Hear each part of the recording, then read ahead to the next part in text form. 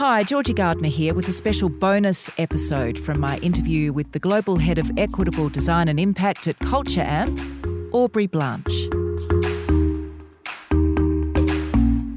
We know that unconscious bias often creeps into the recruiting process.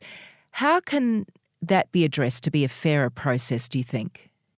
We talk about unconscious bias and folks are sort of worried about that. And I do think that that is a major problem in recruiting. So there are some best practices for mitigating some of that. So things like for any interviews that you do, making sure that they're structured and that they're behavior-based is really powerful. Making sure or implementing things like anonymously graded work product tests is a good way to get a signal on a candidate's skills. But one of the things that I also want to talk about is what is quite conscious bias. So I think this paradigm or this discussion about unconscious bias has actually done diversity and inclusion quite a disservice, in that people have started to believe that the primary framework by which inequity happens is like people are just making mistakes. And I think that is part of the story, but I think that it actually stands in our way, which is there's a lot of ways that people make conscious decisions that also directly lead to inequitable outcomes. Mm-hmm.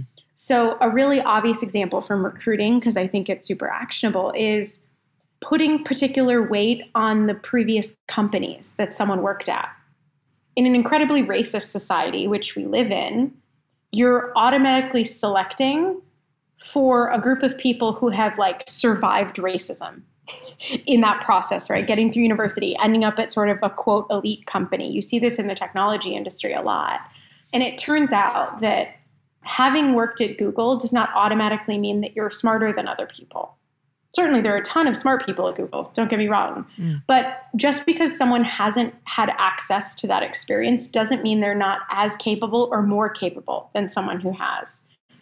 And so I think that we're better served as a business community by talking about the conscious decisions we're making and the outcomes those things lead to. Mm. That's where I find the magic and where I find companies can make progress, is when they're willing to question but we've always done it this way, or the popular wisdom, when in fact the popular wisdom is often just we've learned how to cover up our discriminatory choices.